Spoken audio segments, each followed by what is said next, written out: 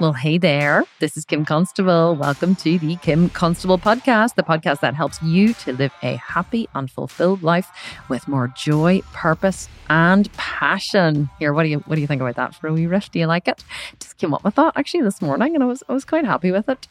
Sunday morning, sitting in my office recording this podcast because I like to try and get ahead for the week if I can. And I do know that we missed the podcast last week. I'm really sorry. I literally had to fit a full week's work into 3 days. And it was really, really, really tough because I took my husband away to London for 2 days for his birthday, which actually was really a trip for me disguised as my husband's birthday trip because I really, really just needed to get away. Been under a lot of pressure recently with the launch of the new business and everything else going on. So I just really needed to vacate my life for a couple of days. So off we went to London and we had the most marvelous time. So we're going to bring you 2 podcast episodes this week. And this one is kind of like a little bonus episode for you. It was an episode that I recorded with the lovely Sheila Bella. Well, actually, she interviewed me on her podcast. She has a podcast called The Pretty Rich Podcast. She is absolutely phenomenal. We recently became friends on Instagram. She befriended me, and I just think that she is the most adorable, wonderful woman. Whenever she invited me to be on her podcast, I was absolutely delighted. So she sent me all the files and she agreed that I could share them with my audience. And so I thought I would upload this as a bonus episode because the chat between Sheila and I, the business building tips that we give, the life strategies that we give, really are life-changing. Kim, you're just so... so humble, Kim, talking about your life-changing strategies that you teach people. But actually, no, I know that you guys do love all the shit that I talk because you tell me all the time. And so I thought that you might find this one useful. We do dive very deep into, what it takes to be successful. She asks me about everything from homeschooling, because she's interested in herself. And we chat about, the mindset of someone who's successful. We talk about, what it really takes to be successful in bodybuilding and also in business. We just cover loads of other fun stuff as well. So a little bonus episode for you this week. And we will be back on Thursday with the regular Kim Constable podcast episode for you. But I did want to give you this a little bonus and a little sorry for missing the podcast last week. So I truly do hope that you enjoy it. I will chat to you again at the end. What's up, Pretty Rich fam? It's Sheila Bella, and today I have probably one of my favorite episodes I've ever done. Probably one of my favorite guests ever. So you cannot miss this one. And you guys know I don't say that on every episode. So you guys know I really mean it. My guest today is the one and only Kim Constable, the sculpted vegan. And she is sculpted and she is vegan and she is quite wealthy and successful.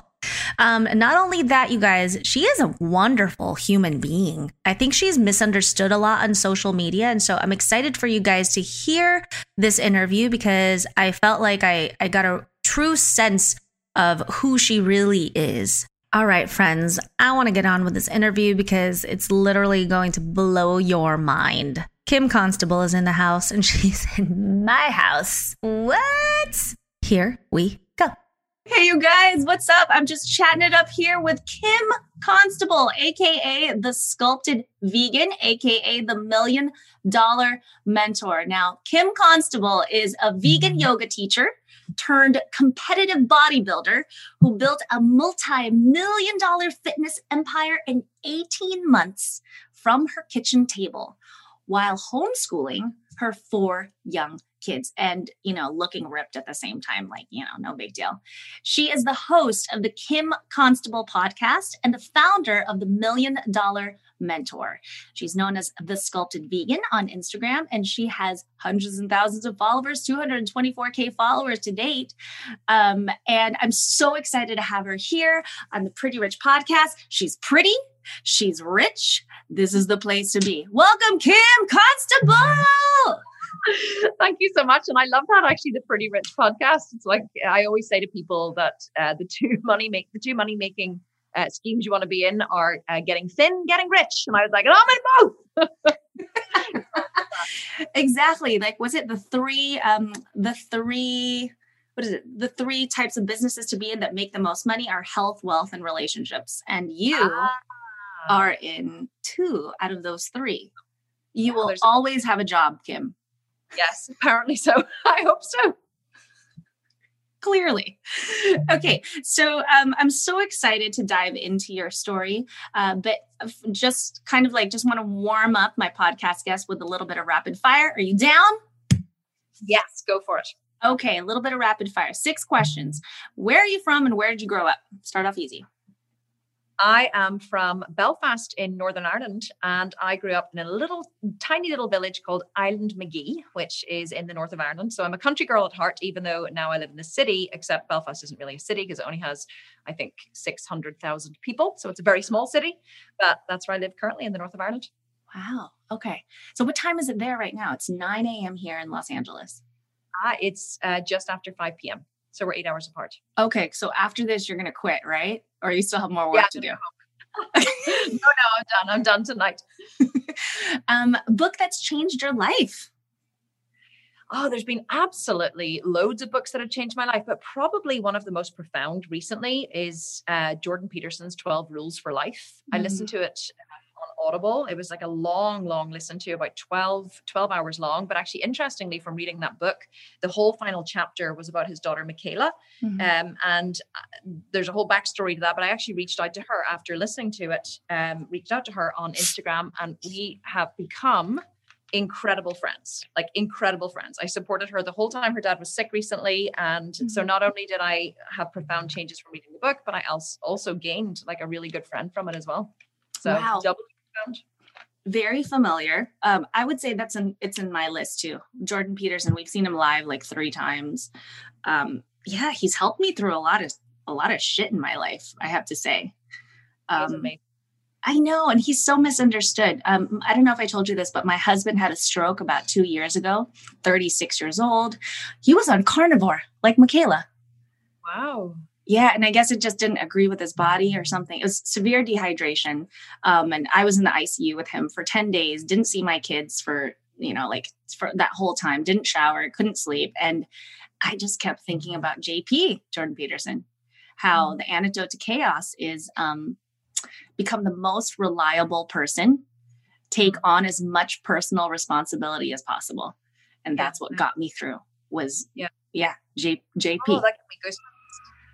Yeah. Okay. I mean, because you can't be the victim at that point. You have to be the victor. You have to fight on. So that's so crazy. Yeah. Our pillars are the same. They are. Okay. Who are you inspired by? Because you inspire so many people. I see it every day. You're one of the people that inspires me to do squats and make money.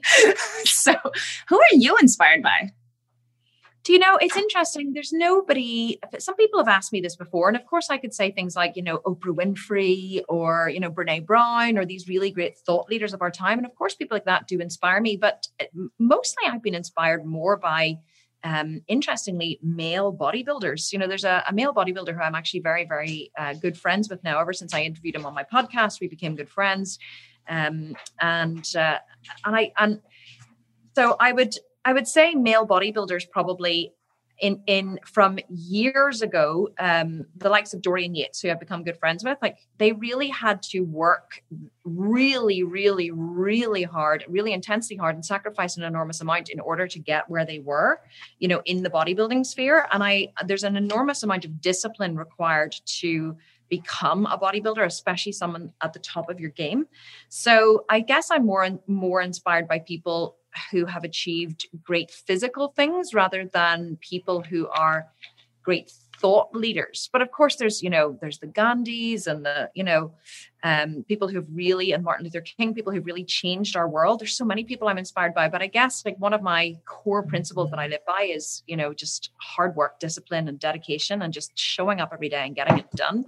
So I really am inspired by people who have that kind of work ethic. And Dorian Yates would definitely be would have been a huge inspiration for me in especially the way he developed bodybuilding, and he went left field completely and developed an entirely different system of training that then became mainstream for many, many people that didn't even exist before. So people who step outside the box, think outside the box, step outside their comfort zone and don't follow the crowd are definitely people who inspire me more than people who've achieved great things, if that makes sense. I don't know. It was a hard.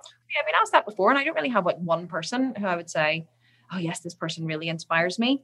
But you said like physicality inspires you because it's hard to accomplish. Yeah, it's really hard to accomplish, but also it's until you have competed as a bodybuilder at the top of your game, you truly don't understand the sacrifice and discipline required to do it. And that then transcends many areas of your life. And I'm not saying that other people in business or, like, and again, even to say like the Gandhis or Martin Luther Kings or Mother Teresa's, to say that, it's almost so far out. Those people are almost like untouchable, in terms of their mission and what they achieved. But real people who I've actually met in my life, who I can relate to, I guess. Someone like Dorian Yates would be a great inspiration for me. Men bodybuilders, interestingly, more than female for me. Interesting.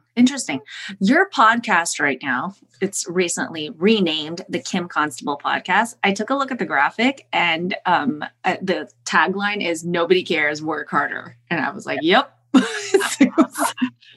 My husband sent that to me as a graphic a while ago. I remember he saw it on Instagram and he sent it to me. Nobody cares, work harder. And I was like, I want you to inscribe this on my gravestone. Like literally when you bury me or cremate me or whatever you're going to do to me, I want this to be like what is inscribed. I can't think of the name. There's actually a name for it. Whatever it's called. I can't remember, but this is how I want to be remembered with this catchphrase. Nobody cares, work harder. Like truly, it's, if I could give anyone any advice who wants to achieve anything in business or bodybuilding or, in their relationships or their life, it's like, really, nobody cares. Just work harder. Stop whinging about it and just work harder. I'm a big one for work harder. And I'm always trying to inspire people to do more with their lives. Yeah, I love the no BS sound of that. And it is very inspiring. I think some people might be offended by it, but I'm totally inspired by it. So my last question for this rapid fire was, if you had a billboard on Times Square, what would it say? And I guess you just answer that kind of early, right? Yeah. I guess so either nobody cares, work harder, or, another one I guess would be nobody owes you anything. Nobody in this life owes you a single thing. We're so, I come across it every single day in business, and people are so entitled. We think that we're entitled to have things or, and we want things without earning them. So it would either be nobody cares, work harder, or it would be nobody owes you a thing. Nobody owes you one single thing. Those would be my billboards. Can I have two billboards? Could I be great? Sure. You're Kim Constable. You're the sculpted. You'll have the sculpted vegan billboard and your $1 Million Mentor. $1 Million Mentor billboard. Yeah, sure. Well, I'll allow it. Okay. So when I look at your Instagram and, listen to your podcast and everything, I'm like, wow, this girl has her ish together. She has her ish together. I see all your designer things.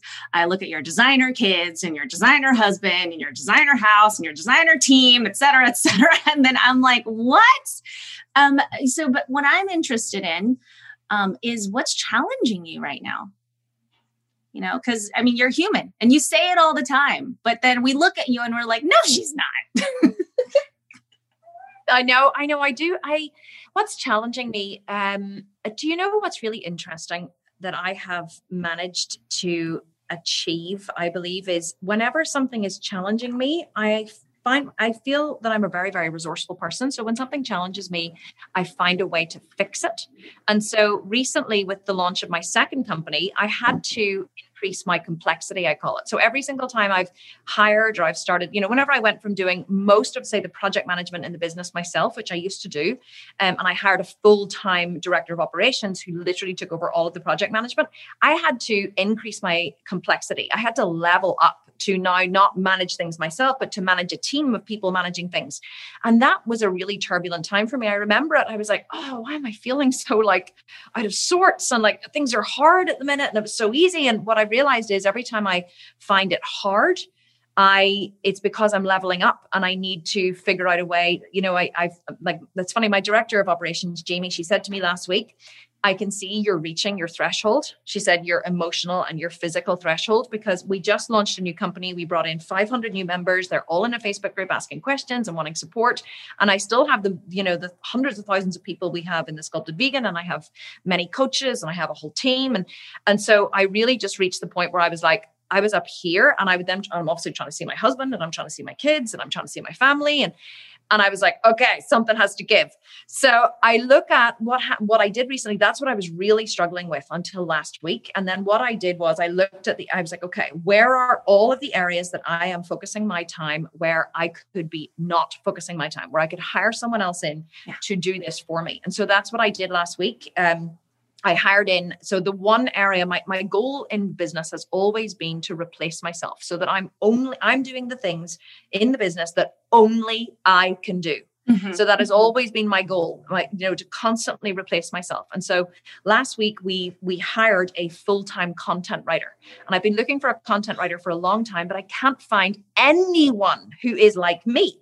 But there's a girl on my team. She's been a coach for over a year. And honestly, I would say she's the only person in the world who has like a personality like me. Okay. And when she writes, well, actually, my copywriter, Allison, she has my voice, but she's trained to have people's voices. Whereas Vanessa is actually me, but American, Amazing. And the conversations that we have are hilarious. And so I brought her on full-time. She's now working as a full-time content writer. And she literally took this enormous amount of work off my plate and just took it away. And I was like, oh, I feel free again. Okay. And then suddenly I realized once that was gone, now I have time to spend with my children. Now I sauna with my husband every night. Now I have, I can see my friends for coffee, because she literally took 5 hours a day off my plate and took it away. That's amazing. And so anytime, it is amazing. It is amazing. But it felt really weird for a few days, because I was like, there's something missing. I kept checking my diary. I was like, right. How funny. Something I should be doing. Oh my gosh, that's so funny. Yeah. I need a content writer. What does your content writer do for you? And what is, where do you find one? So she does so basically she takes the ideas that are in my head and she puts them on paper. So she goes through two of the things that she does at the minute is every video that I do in the $1 Million Mentor, I do a live masterclass on a Monday, and I do a live Q&A on a Wednesday.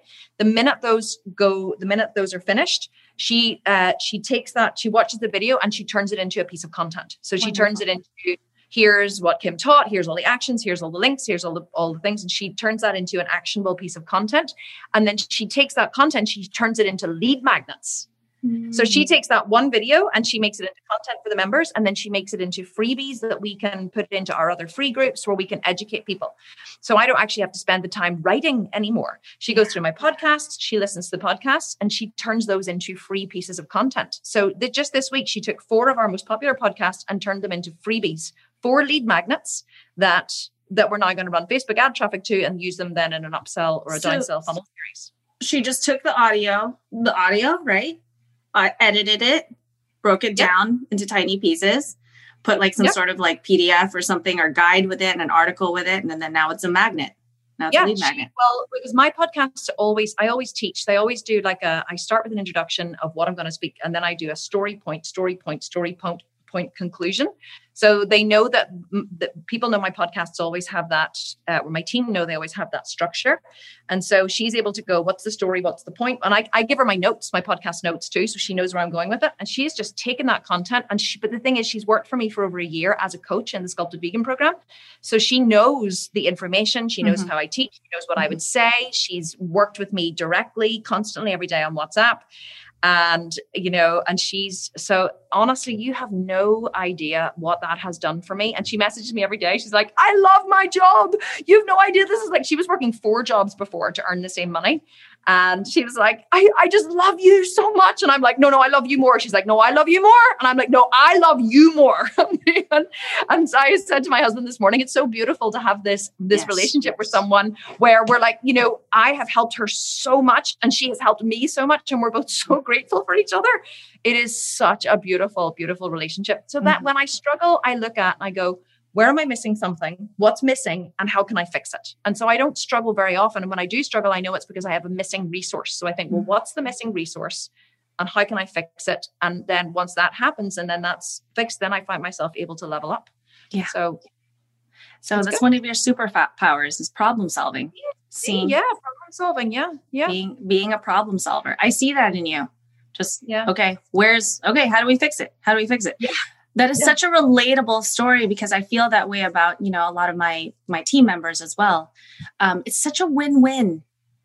Mm-hmm. And people are so afraid to hire, and understandably, because, I think what people think, especially if they've never ran a business, is that if you're good to your employees, your team members, they'll be good to you. But that's not always the case. I'm lucky I have that now, but it wasn't always that way. So I think people are afraid to hire because they're afraid to, to dilute the quality of their work. They're afraid to be betrayed. They're afraid to let go. But then it is such a beautiful thing. I have a beautiful team, so that I totally relate to that. It's a win-win, right? Yeah, but we're control freaks as well. People don't want to give up control. They're fearful of what might go wrong. But I've never been afraid of what might go wrong. Things happen. Things go wrong all the time in my company, and we laugh. We put up just as a funny thing. Like, we put up this thing last week. My Facebook ads manager put in our team group in WhatsApp, and she wrote, "Oh my God, one of the ads had a typo in it." And we couldn't get the ads approved for the $1 Million Mentor. We had an absolute nightmare. Oh, I'm sure all those keywords, $1 million, like, oh my, how is that going to get approved? Million, such a crazy word. But, and so one of the ads went up and it said, instead of saying from Mama 4 to online entrepreneur or whatever it said from FRON. And it said it in big, massive gold letters. My designer who made it missed it. I missed it. Vanessa, my Facebook ads manager, missed it. We all missed it, and it went live as an ad. So of course, everybody then started commenting from, and then people started like, "This is ridiculous. I was going to sign up for this, but I'm not going to sign up to a company that can't even spell right." And so we inadvertently hacked Facebook's algorithm because the amount of comments that we got, people wanting to correct I think it was brilliant. So it drove so much traffic to the ad. But apart from that, so the reason why I'm saying that is she posted it in the group, and she posted the graphic, and I actually snorted with laughter whenever I saw it. I was like, "Oh my God, this is the funniest thing I've ever seen." And everyone then started putting up laughing emojis. They were like, "This is hilarious." And I was like, I'm tempted to leave it because it's obviously bringing in so much, of course. And we were having a laugh. And then my designer, he was obviously like, "Oh no." And then he went away and he fixed it really quickly and he uploaded the graphic, and then he put up this other graphic saying, "I am dyslexic with a cross. I am dyslexic with a cross. I am dyslexic." Obviously he was making fun of himself. Like, I could have gone, "This is ridiculous. This is so bad. This is such a bad reflection on the company and on our standards." Really? No, mistakes get made. Shit happens. You laugh and you move on, and so I don't get upset about things. I don't get upset when things don't go right. I'm the kind of person, honestly, when I hire, I go, "Do you want to do the job?" And they go, "Yeah, okay, you're hired." I go, "Fly, bitch." And I'm like, just like push them off the ledge. Just go make the job your own. And if you have any questions, come ask me. And so I just like give people the responsibility to do the job and make mistakes. And I don't get hung up when mistakes are made. Mistakes get made. You just learning how. Oh gosh, I totally relate to that. I have a similar leadership vibe, I suppose. I'm like, yeah, go. Oh, you have questions? Yeah, push you off the ledge. Yeah, I'm that type of friend that's like, okay, on 3, I'm going to push you on 3. 1, 2, push. Push. I'm exactly the same. Exactly the same. Hilarious. Okay. So I know you just launched your new business called $1 Million Mentor that's already made $500,000, and it's only been, you told me, a week and a half. That's insane. Like, well, it started last week. The program started last Monday, but we had a 2-week promotional period. So we made we sold, I think, 532 programs in 14 days. So $530,000 we made. And it was, but here's the amazing thing, what my team is able to do. We only had the idea for this program 4 weeks before we launched. Wow. I only had the idea. I didn't have a name. I didn't have a concept. I didn't have a website. I didn't have a program. We had nothing. The idea started to formulate. I started to like mull it over and talk it over with my team. And then one day I was like, boom, I know what I'm going to do.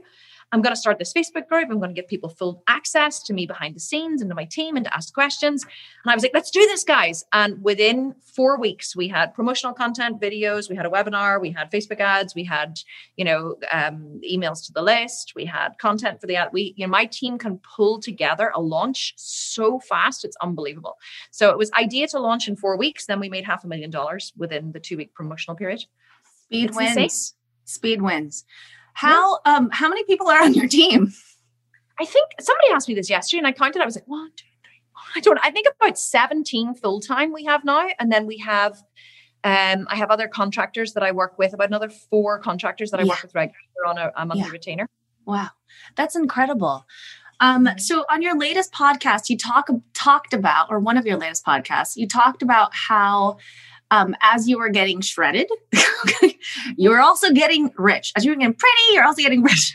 So, you said this super unapologetically. And I feel like if anybody just tuned into just that part of your podcast, they wouldn't understand the full picture. Right. So I understand you probably get misunderstood all the time, just the same as I get misunderstood all the time because I'm the freaking host of the Pretty Nice Podcast. Like, how shallow are you? But I support that 100%. I love seeing women like you win. And I'm glad you talked about it so freely because you can't get anything done in this life without doing hard things. And I'm sure people ask you all the time, like, how can you get rich and ripped at the same time? You're living like, the dream, right? Because that's something that everyone wants to do simultaneously. And, lower body fat, more money in the bank. Yeah. Right. And you manage to do those things and so many more things like in your life, like being a mother and a wife, and you shower and you look great. Right. And getting Botox. Yeah. So, in my experience, as anything that I've done that's ever been worthwhile, in my opinion, that's meant a lot to me, it all comes down to grit. Whether it's physical grit, emotional grit, mental grit, grit is grit is grit. So it totally makes sense to me why somebody who's a billionaire, also has abs. Like the bottom line is they have the mindset to push through doing hard things. There's definitely a correlation between fitness and business. And I think you are the perfect person to speak on this, having had success in both realms. So from your experience, can you elaborate more on where they overlap? Because I think most people think like, okay, I can't work out right now because I'm building my business. So what are your thoughts on that? Yeah, so I do talk about this a lot in my podcast, and I didn't even know this until it started. I didn't even realize this until I started teaching. I'm the kind of person, honestly, that I just jump into things. I just go, yeah, this should be really fun. Let's try this. And I just jump in head first. And then I learn all the lessons along the way. And so what I realized as I was training for bodybuilding and as I started then training other people for bodybuilding, I began to realize that, my bodybuilding programs aren't really about getting ripped. They're not really about getting a 6-pack or about, building a body. It's about what is underneath that, because the body is the effect of something else, just like money is an effect of something else. Money in and of itself is an effect of something else you've done over here. And the money, people then purchase your programs and they purchase your products and the money then flows to you as an effect. But people who go after money in and of itself, start a business just to make money, quite often aren't successful, because that is not how money flows. And it's the same with working in the gym. A lot of people, and so a lot of people go to the gym and they expect fast results, and they expect that, they'll build. People always say to me, oh, I just want to tone up. I don't want to look like you. And I'm like, sweetheart, I did not get this way by accident. Believe me, I did not wake up one morning and go, oh my God, my biceps are too big. How did this happen? It doesn't happen by accident. You don't get rich by accident. You don't get ripped by accident. And so the correlation between the two, to answer your question, really is bodybuilding and training in the gym and is about two things. It's about, one, setting a goal, which is the first thing that we get our members to do in everything. People say to me on Instagram all the time, how much cardio should I be doing? And I'll say, well, what's your goal? And they go, to lose weight. And I go, well, that's really specific. Well done, you. That's great, to lose weight. How much weight do you want to lose? How much body fat do you want to lose? What do you want to look like? And they're like, People just don't know. They don't know what they want to look like. And so in bodybuilding, you have to set a goal first, and you have to say, I either want to look like this, I want to weigh this. We don't like the scale though, because it's not, I'm actually 10 kilos. I'm actually 22 pounds heavier than I was when I started bodybuilding 4 years ago. So I would be suicidal if I was measuring on the scale. So, but I say to them, you have to have your very specific goal of what you want to look like, how much muscle you want to build, what you want your quads or your booty to look like, but you have to be specific with where you're going. And then you have to next set a plan of how you're going to get there. And, quite often you set your goal first and then you work backwards to where you are now and what you need to do to achieve it. And then you have to show up every single day with discipline, with consistency, with dedication. You don't need to be 100% consistent, but you need to be 95% consistent every single day with your macros and your calories and your training and your cardio. And you need to be on plan every single day. And you need to learn how to not feel like doing it, but do it anyway, and Will Smith always says, if you're scared, do it scared. And I love that, and quite often I'll be lying on the couch and I'll be like, oh, I do not want to do my second cardio. And then I go, but I know I've had this feeling so many times of not wanting to do something. And then I know once I make myself get up and I put on my shoes and I get out the door and I start walking for like 1 minute, I'm like, oh, I'm so glad I did this. What a beautiful evening. It's so fresh and it's dark and it's, and the dog's happy. And I had a state change. And so I think that what we don't realize is many times in life, wherever there's, what is the saying? Wherever you go, there you are. So whether you walk into the gym or whether you start a business or whether you decide what kind of mother you want to be or what kind of relationship you want to have, you are who you are in any of those disciplines. But what you need to work on first is yourself. So you need to work on your ability to show up when it's hard, your ability to make a plan and stick to it, your ability to work every single day towards a goal, whether that be in the gym, whether it be in your business, whether it be, training yourself to be better, making videos or whatever. You have to first work on yourself. And then once you realize you're the kind of person who shows up and does what they say they're going to do, you build your inner word to yourself. I have a whole podcast on this and people write to me all the time and they say, I listened to your podcast and I cried. I actually cried because I say in the podcast, I'm like, if you can't believe your own word, you have nothing. Nothing. If you say, tomorrow I'm going to start that diet and you don't start. Tomorrow I'm going to make that phone call and you don't make it. Tomorrow I'm going to work on this business and you don't do it. If you can't believe your word to yourself, you have absolutely nothing. And so when you build your word to yourself, when you go to the gym when you don't feel like it, when you consistently show up for yourself in business, when you consistently show up for your kids or your husband or for your team, it transcends every area of your life. Every area of your life. And so there's so many crossovers, I believe, between bodybuilding and business and learning that discipline, having that discipline.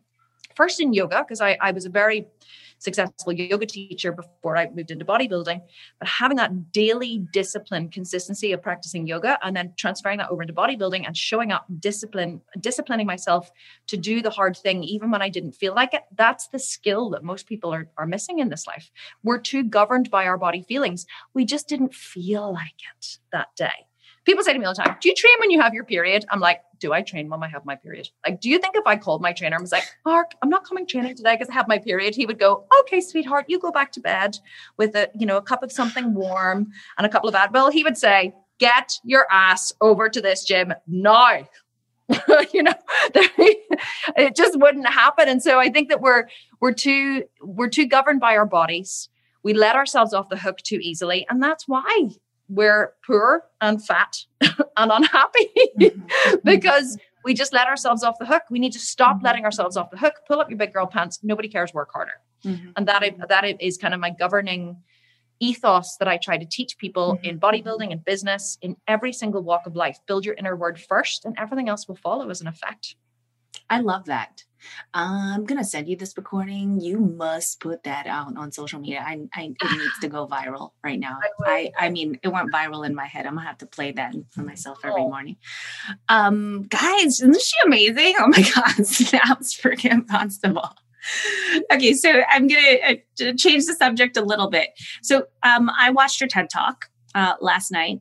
You are an advocate for homeschooling because you homeschool your 4 children. So this is something my husband and I talk about all the time because that's something we're toying with the idea.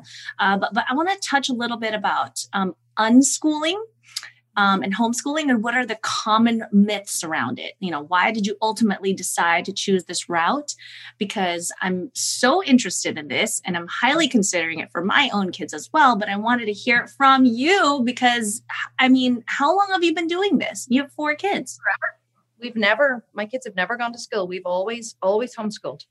And I think that the common myths around school are that, your children won't be socialized. I'm like, hello, we have a chef, a housekeeper, 2 gardeners. Like I came home today and I was like, I came home, I was doing something this morning. I went shopping in Belfast this morning because I have a photo shoot tomorrow. And I came home and our chef's in the kitchen and our housekeeper's there and the boys are just on their way out to tennis match. And there was 2 gardeners there, doing the edging around the driveway. And there was a guy there painting the garage door. And, and then there's people arriving in and out. I was like, our house is like a hub of activity. So there's no way my kids are not going to be socialized. But apart from anything, they do have a huge amount of friends that they see. But my common myths, I think here's the thing. It's not even that there's myths about homeschooling. Let me tell you what happens with homeschooling. People say to me, oh my God, you homeschool? I would love to homeschool my kids. And I tell them about they're like, what's it like? What time do your kids go to bed? I go, they go to bed whenever they want. And they're like, whatever they want. I'm like, yeah.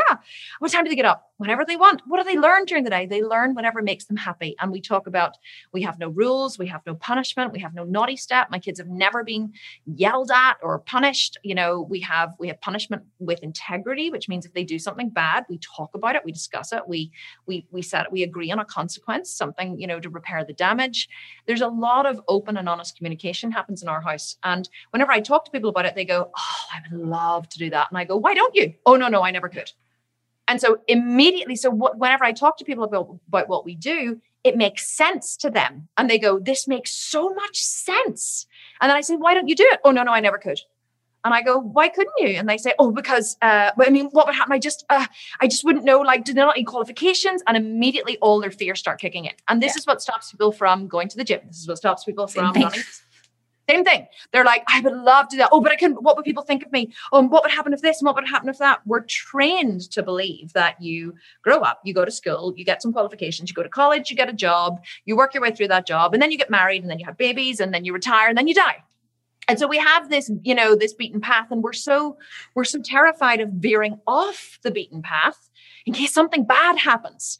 And I think it's a case of getting okay with not knowing. People ask me all the time, well, what's going to happen when your kids are 18? And I go, I don't know.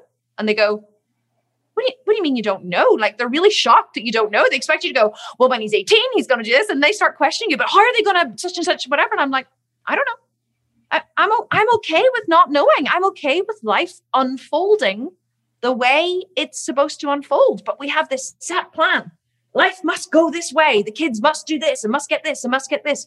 And then there's all these myths. Oh, but surely they need all these qualifications. What for? My 15-year-old is starting his podcast next week. We're setting him up with a website. He's learning. My coach is coaching him on how the different techniques she uses to coach people. And he's going to start coaching people online. And his goal is to have his business set up and running by next year. And he's 15.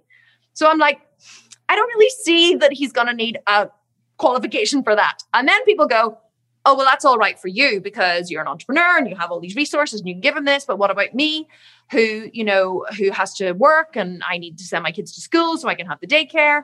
I mean, well, that's okay. And it's okay to be honest about that for yourself and say, this is what I want and this is why I'm choosing it. But don't say it's impossible, or don't say, I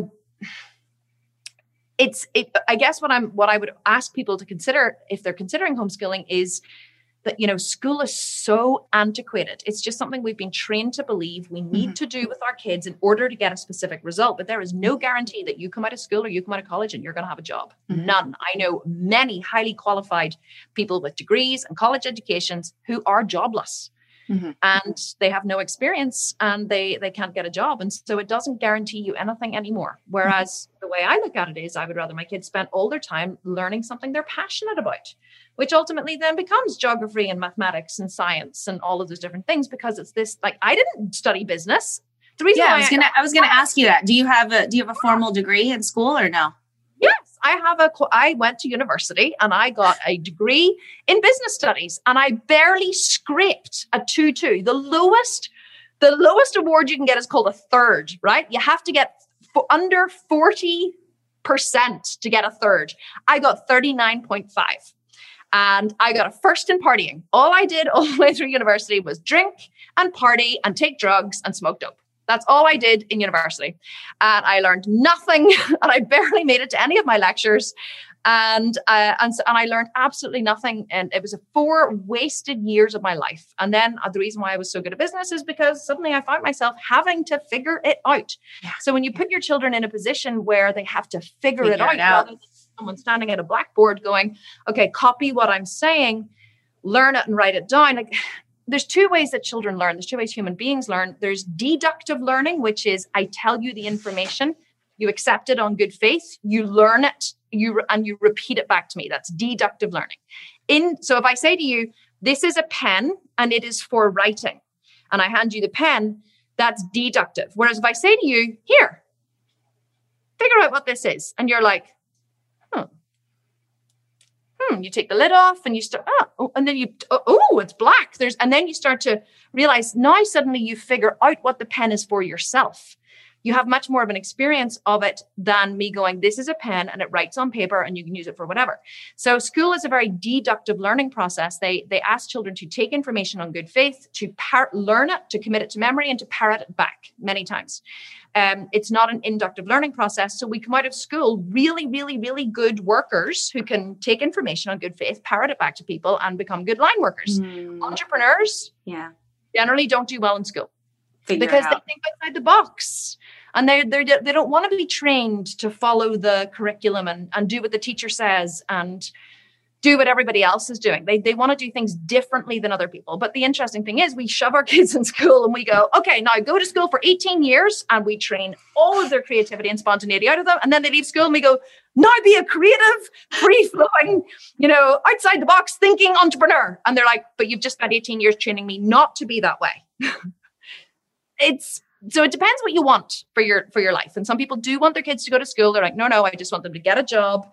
It'll make me feel safer. If I know they have an education, they can get a job, they can earn, $30,000, $40,000 a year. They can have a family, pay their mortgage. That makes me feel happy. And then there's other moms like me who are like, that is the last thing on this earth I want for my children. Because I see so many people who live that life who are miserable. Yeah. And I don't want kids to be miserable. If they want to go and live in a bloody hippie commune in India or in outer Mongolia and build mud huts and that makes them happy, I'll send them off with my blessing.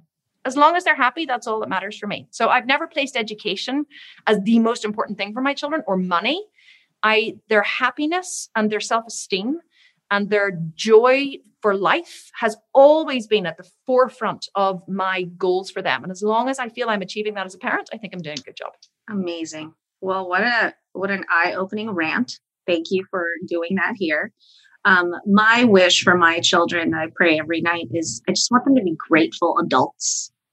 Just grateful adults. I think gratitude is the most important thing to me.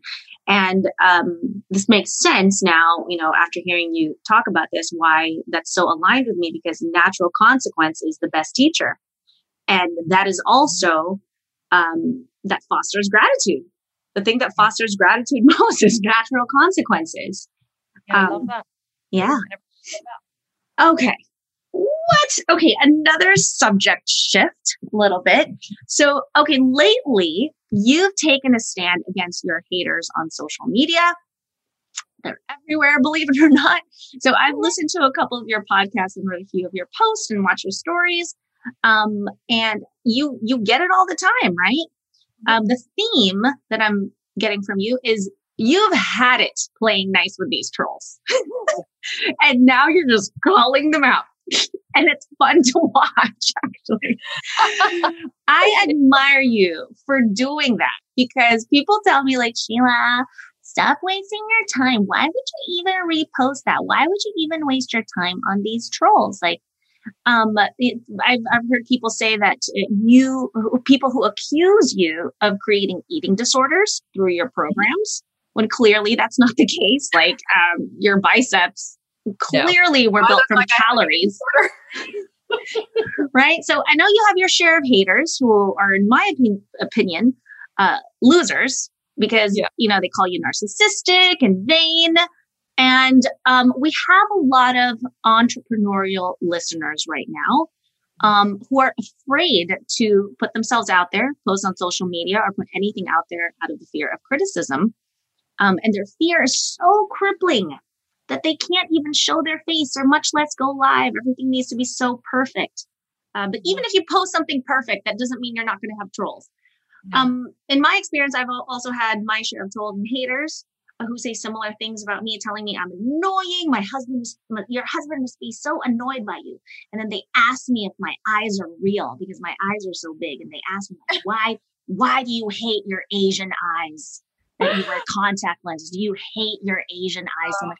Do you hate the fact that you're Asian? Is that why you have blonde hair? Why do you hate yourself so much? How dare you have an identity? How dare I? How dare you?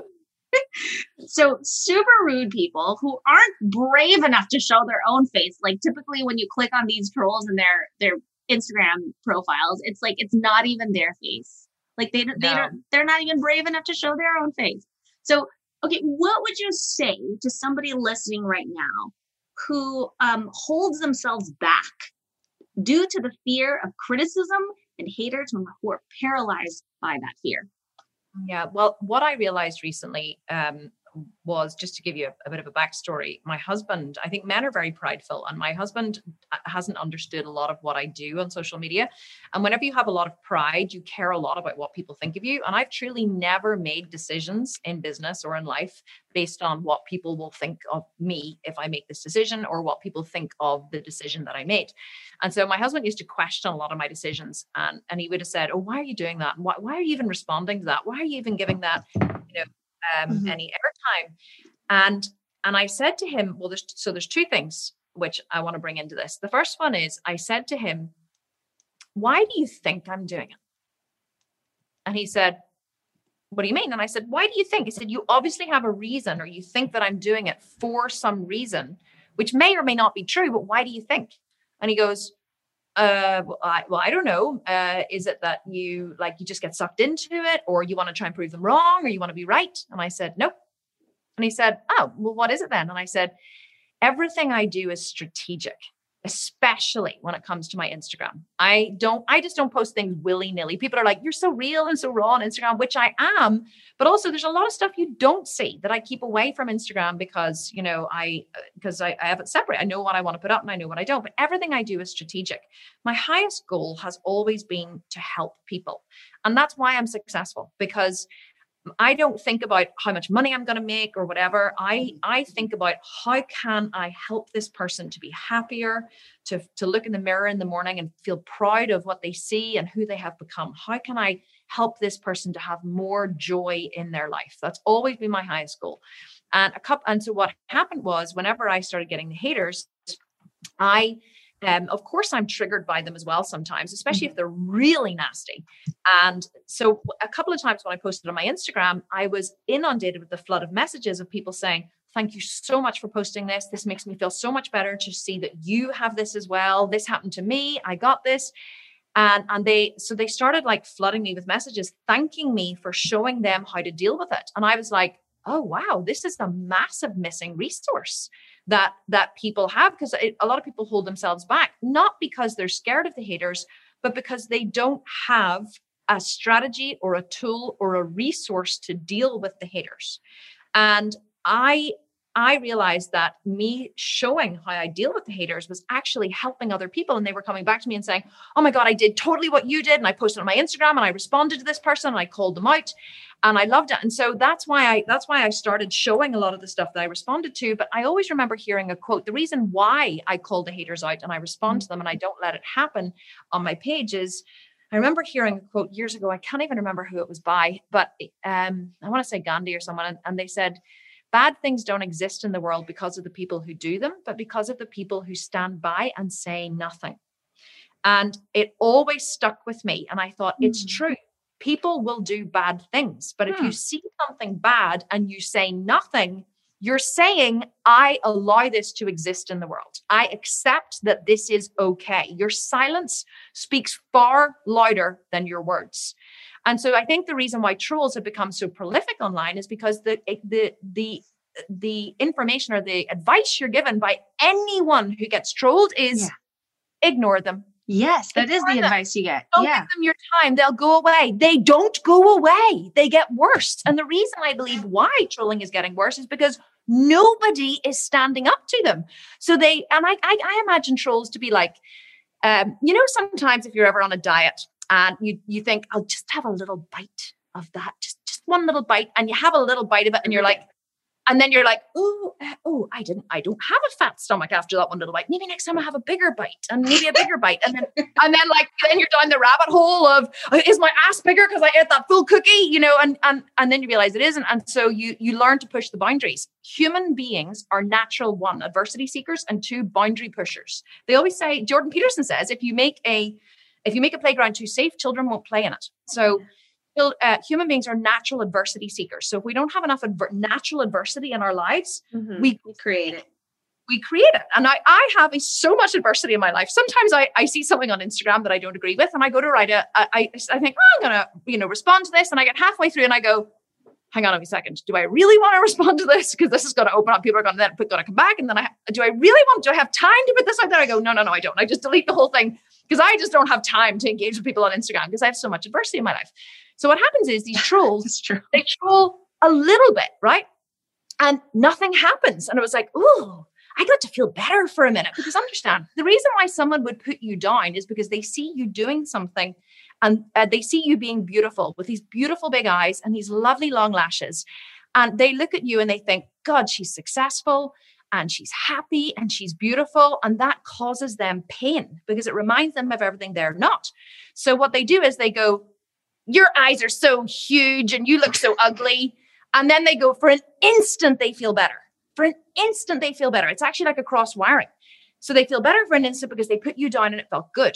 And so if nobody checks that, right? If your children make that mistake and you don't check them, that can be a pattern that they can continue on in their lives, because they realize in that moment when I lashed out and I hit my brother, I felt good for a second. Me hurting him felt good for a second. It's just a natural discovery that human beings make. So these trolls, this is what happens with them. And if you don't come back at them, they realize they can get away with it. It's almost like someone who realizes they can steal and have absolutely no consequences. Like if we learned as children that we could steal and have zero consequences, we would probably become thieves, and we would keep stealing and stealing and stealing and stealing and stealing because nothing bad would ever happen. So if these trolls if they troll you online and they say something mean and they don't get any negative, they don't have anyone come back at them and say that's not okay, they continue to do it. And so whenever I realized this, I realized how much it was helping people. And then I went back to my thoughts of, if we allow bad things to happen in the world, then they will continue to happen. I decided, well, I'm not going to just sit back and ignore this. I'm not going to ignore them because it isn't going away. It's getting worse. And so I decided to hit back. And once I decided to hit back, and sometimes I do it laughingly, like I make fun at them. Sometimes I poke at them and I make fun of them. Or sometimes if they're really, really nasty and mean, I just like screenshot them and then I just put them on my Instagram and I do like a whole big story of them. But what I have realized is since I started doing it, the amount of trolls I get has plummeted. Interesting. Plummeted. They've stopped trolling me because they know on my page they won't get away with it. Now, I don't think they've stopped trolling. I think they've probably gone and found someone else to troll. But they don't troll me because they know that they're not going to get away with it. Now, you get some outside people come in and trolling, but then the minute they do, all my followers are like, oh, you're going to get it now. They almost they get like the popcorn watching the show, because they know what's going to happen. So I'm like, so that is why I do it. That is what I teach people. And so what I try and give people now is tools to deal with it. I find that when you have a tool to deal with something, you don't feel so overwhelmed by it. And if we're told ignore it, do nothing, that's not a strategy that you can teach someone who's new and who's putting themselves out there and having this happen. You need to give them a tool that they can use to overcome it. But also, I think that if someone came into your store, if you had a beauty salon and somebody came in and went, "You're an absolute dickhead." I'm sorry, I swear really badly. I've tried not to say the F word too much, but I'm really bad. Someone comes in and goes, "You're ugly and your store stinks and you hurt people." You know what you would say? "Get the out of my store now." Like, you wouldn't stand there and go, "I'm ignoring you. I'm ignoring you." You wouldn't like let them stay and like fight with your followers. You would kick them out. So I always say to people, if you wouldn't let them stay in your physical store, why would you let them stay in your virtual store? Like, my Instagram is my virtual world. I wouldn't let anyone come into my house and shit on the carpet. So I'm not going to let them come in and do it on Instagram either. And since I adopted that, like, I've never ignored them. I've always either deleted, blocked them, or replied to them. But since I've started teaching other people to do that, they have written to me and said, "I feel so empowered by this. I actually have a strategy. Everyone else is telling me to ignore it, but you can't ignore it when it hits you so bad." But can I tell you one more thing? Do you know why people say to ignore it? Why? I've had a lot of people writing to me and saying, "I'm really sorry, but I'm going to unfollow you. I really enjoy your content, but yeah, you've no idea." And these are actually people who are kind of nice or whatever, good followers. And they say, "I'm going to unfollow you. I really enjoy your content, but I just can't stand to I think that you're getting too caught up in these trolls and you're getting too caught up in the drama. And this is becoming the focus of your Instagram. And I don't want to be here anymore." Interesting. But you know what they're really saying to me? What? Seeing hate in the world triggers me and makes me feel uncomfortable. And I follow you because I want to be comfortable. And now I'm not comfortable, not because of what I'm doing, but because I don't want to see the hate in the world. So the reason why we tell people to delete and block, just to ignore the trolls, is because it makes us feel uncomfortable. And people don't want to be uncomfortable. We literally spend our lives seeking comfort, but I'm not that way and you're not that way. And the most successful people in the world do not seek comfort. We seek discomfort at every level. And so a lot of followers, they just want comfort. They don't want to see this hate. That's why they close their eyes to it. That's why they pretend it doesn't exist. That's why they tell people to ignore it, because they don't want to see it. It's like a little child standing in the corner with his hand over his eye saying, "You can't see me," like pretending that they're invisible. They're not invisible. They're there and they're real. And if people don't get okay with being uncomfortable, they're never going to grow. And if you don't want to be uncomfortable, don't follow me on Instagram, because I will post funny stuff, but I will post stuff that will challenge your beliefs and make you feel uncomfortable. And that's what people are really saying when they say they don't want to see it. They're just saying, "This makes me uncomfortable. I don't want to look at it. I just want to be comfortable." So interesting. Having people never be my highest value ever. But I think we need to get better at it. We really do. We need to get better at it. Yeah. If you see something bad, if you see something that's not okay, call it out. Like that makes sense to me. I think also the pushback might be, well, don't you think that these trolls enjoy the attention? But based on your research on your own Instagram page, is that they actually don't, because the amount of trolls that you got has plummeted since adopting this strategy, I guess, since calling them out. But say that again. I said, we call them confused fans. Confused fans. They have to love fans. No idea how many confused fans I have. I had a girl recently who was literally we actually sent her a cease and desist letter, because what she was saying about me in one of the big vegan bodybuilding groups was so defamatory. We actually could have taken a lawsuit against her. Yeah. And whenever we went, and then my followers kept saying, "You should see what this girl is saying about you in this group." So they kept sending me screenshots. And this is probably what you saw on my Instagram. Whenever then I went to, and I sent it to my director of operations. I said, "I want to send this girl a cease and desist letter because it's actually just defamatory what she's saying now." And so whenever she went in to find her, she realized that not only was this girl on my mailing list and opened every single mail out that we sent, she had joined my $1 Million Mentor webinar, 2 hour long masterclass, and watched the entire thing from start to finish. Oh, and she follows me on Instagram. Whenever I'm in, she follows me on Instagram. Yes. Truly confused fan. Truly confused fan. Oh my gosh. Yeah, that is how trolls are. They take the time to watch the whole thing. The whole thing, 2 hours long. They know everything about you, but yet they say they can't stand you. Like, how masochistic are you? Like, you're going through the pain of watching me and following me. Like, I thought you hated me. That's hilarious. Imagine if they took that energy and they channel that into something productive. Truly, imagine if they took all that time and energy and effort that they put into and all of that grit and determination and feeling that they generate around you and they channeled it into something productive. Imagine how much better the world would be. Yeah. We're so confused. Negative feelings are a good thing. It depends what you do with it. So yeah, sometimes I think when people are too comfortable or too complacent, I'm like, oh, you're not really going to accomplish anything in life because you're just too comfortable. That's the other C word. Yeah. But yeah, I mean, somebody like that who's like angry and who's got a lot of, drive and like who has a chip on their shoulder. Yeah, I'd hire them if they knew how to channel, their anger. Oh my goodness. That's, never thought about it that way. You helped me, change my mind on that. Like, why am I just ignoring these trolls? Sure.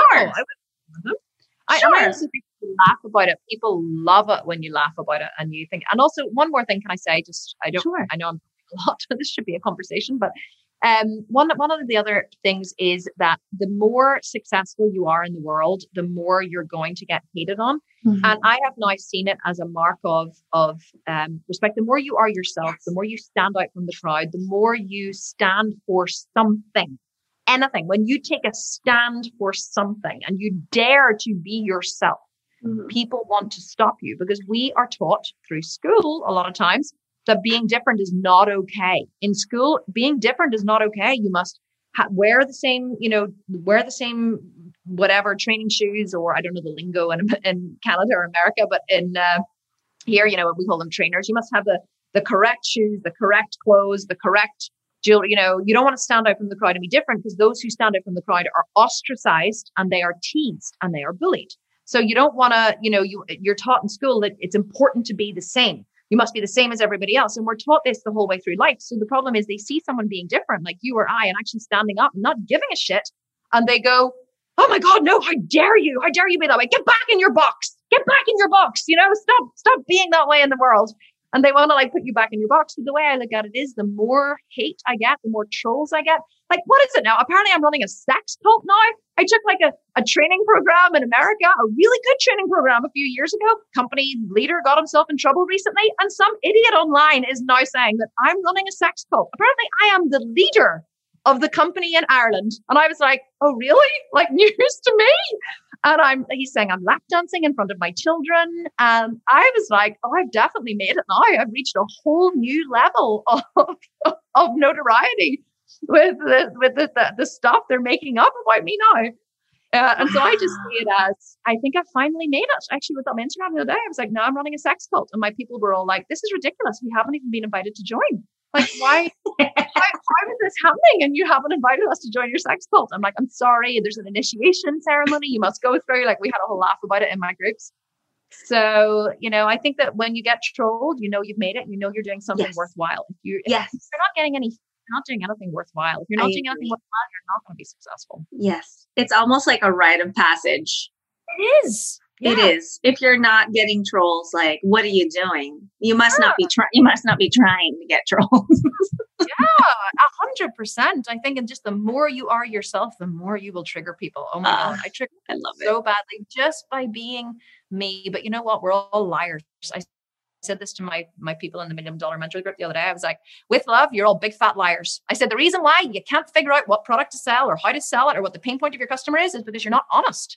We're all big fat liars. You can't actually truly be honest about what it is that you want. And I had one of the members in the group come to me and she was like, oh, whenever I started this range of clothing for my daughter because I wanted her to look pretty and not wear what everyone else was wearing. And so then whenever I had this conversation, I was like, you're all big fat liars. She wrote in the group, she was like, okay, I had a massive aha moment from listening to Kim's live. Let me tell you what I realized. She said, I didn't start my children's clothing line because I wanted my daughter to look pretty.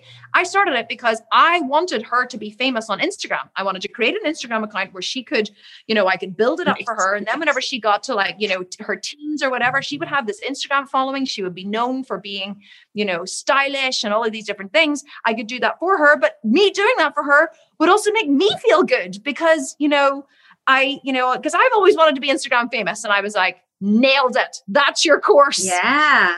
That's your course. There's loads of other moms who want to do that for their kids too. Teach them how to curate the feed, how to dress them, how to stage it, how to do all those things. Build an audience. Hate you. I said, they will say, there are people in the world who can't even afford to clothe their children. There are starving people in the world, and you're teaching them how to make your child Insta famous. How narcissistic are you? I said, you will be absolutely crucified. I'm going to tell you that now. You will be crucified for being narcissistic, up your own ass. How dare you? How dare you be so honest about what it is that you really, the reason why you really did this. And then, you've made it. Wow. And that's why she stood out from the crowd. And she was like, I'm totally going to do this. And she is full throttle ahead creating her course. And it's not how to make your daughter look pretty. It's like, no, how to make your daughter Insta famous and how to from a young age, how to grow an Instagram following for her. Oh, that's an ad I'd click on. Yeah. Be like, what is this? That'll capture attention for sure. Yeah, well, it'll get the people who go, this is for me. And then it'll put off the people who say, this is not for me. And attract and repel. You have to repel. That's key business pillar for sure. Advertising pillar. Yeah. Okay. Love that. Now I can't let you off the hook without giving us some sort of fitness advice. Sure. All right. So maybe this should have been in the rapid fire, but I'm going to put it towards the end. Okay. So you're pressed for time. What are your 4 favorite exercises for anybody who's pressed for time? Like that 4 best exercises, get the most done, hit up the most muscles in the least amount of time. Well, what I would go back a step and I would say, well, what's your goal? Your goal, because I can give you 4 exercises that, that work the body effectively. And they're usually compound exercises like a squat, a bench press, a deadlift, anything that works many, many muscles at the same time. But if you just do that and you don't do anything else, you're not going to change your body. But most people want to get lean and muscular. Uh-huh. And so rather than the 4 exercises, if I can say the 4 things or the 2 things that you need to do, 3 things actually that you need to do. First one, you need to figure out, and you can Google this, okay? Anyone listening, you can Google this. Work out what your TDEE is, your total daily energy expenditure. We have a calculator on our website. It's totally free, thesculptedvegan.com. Work out what your TDEE is, your total daily energy expenditure, and eat in deficit of your TDEE. Secondly, commit to a gym training program 4 to 5 days a week. Whether it's at home, whether it's in the gym, 30 minutes is all you need, 4 to 5 days a week. And you can do the same exercises every single day for the rest of your life. I have not changed my gym program in 3 years. Same exercises, same order, same reps, same sets. All I've done is increase the weight. I do not change my gym program. And then lastly, commit to cardio every single day. Not only will cardio make you stronger, physically and mentally, if you walk outside, you can learn while you're doing it, listen to audiobooks, so you can build your business or your self-esteem or your whatever at the same time as you're actually exercising. So it's a double whammy, but it'll make you cardiovascularly fit so you can lift more in the gym, and it will help to burn more body fat so you get leaner at the same time. And those are the 3 things that you have to do if you want to change your body. It's actually really simple. But then the 4th thing I would say is you have to show up every single day. Don't let yourself off the hook. Every single day, commit to a long-term plan. It'll take you far longer than you think to change your body shape. And you just have to commit to schedule it into your diary. My gym is scheduled into my calendar, just like this podcast interview was. I have my cardio scheduled and I have my gym scheduled. Mm-hmm. Mm-hmm. And nothing else gets put in those places because they're important. Mm-hmm. So valuable. Thank you so much, Kim. This was so awesome. An hour has flown by so fast. Last question before we wrap up. What is your best advice for how to live a pretty rich life? Get to know yourself. Get to know yourself on the very, very, very deepest level. When you know yourself and when you can have empathy for yourself and for your own struggle and for for every process, in every aspect of life, it deepens your relationships across the board. You can deepen your relationship with your spouse, with your children, with your customers, because whenever you know yourself and you have a deep empathy for your struggle and you're not punishing towards yourself for one of the times when you fail, then you can try someone on as to why they would act that way. And then you can have empathy for them. So it's been my capacity to have empathy for people has been the single biggest, the single biggest factor in my growth, physically, emotionally, and mentally. I do a massive amount of deep work, have done for many years. And And it has given me a huge amount of empathy for my own struggle, and therefore a huge amount of empathy for other people's struggles, which has deepened my relationship in every single aspect of life. Yeah. Oh, gosh. I love you even more. I didn't know that was possible. I love you even more. Thank you so much for doing this. And for those listeners who are curious to dive deeper into the Kim Constable world, how can we find you on Instagram and how can we work with you? Well, yeah, you can find me on Instagram. Probably at The Sculpted Vegan is the best place that you can find me. I respond to every single direct message that I receive. So you can send me a DM and we can connect personally. And then the only other place where you can find out about fitness programs is thesculptedvegan.com. The $1 Million Mentor is closed. We're not opening again until March. But yeah, business is the $1 Million Mentor and fitness is The Sculpted Vegan. But if you want to connect with me personally, The Sculpted Vegan on Instagram is the best place to go. Yeah. And she has an awesome podcast as well, you guys. Kim Constable podcast. I'm going to link all of those in the show notes. Thank you so much, Kim. This was incredible. And you're amazing. Love you so much. I had a chance to do it. It was amazing for me too. And thank you so much for inviting me. Wasn't she just wonderful? Do you not just love her as much as I loved her? Honestly, you know, like sometimes you just meet someone and you just click with them. Well, let me tell you, Sheila is someone that I have just clicked with. She is definitely a kindred spirit and we have become very firm friends and definitely will remain that way for the foreseeable future. So hope you enjoyed this extra special bonus episode of the Kim Constable podcast. Thank you so much to Sheila Bella for having me on the podcast. If you want to check her out, it is the Pretty Rich podcast. You can find the full episode there that I recorded with her. If you really want to listen to it again, I'm sure you probably don't.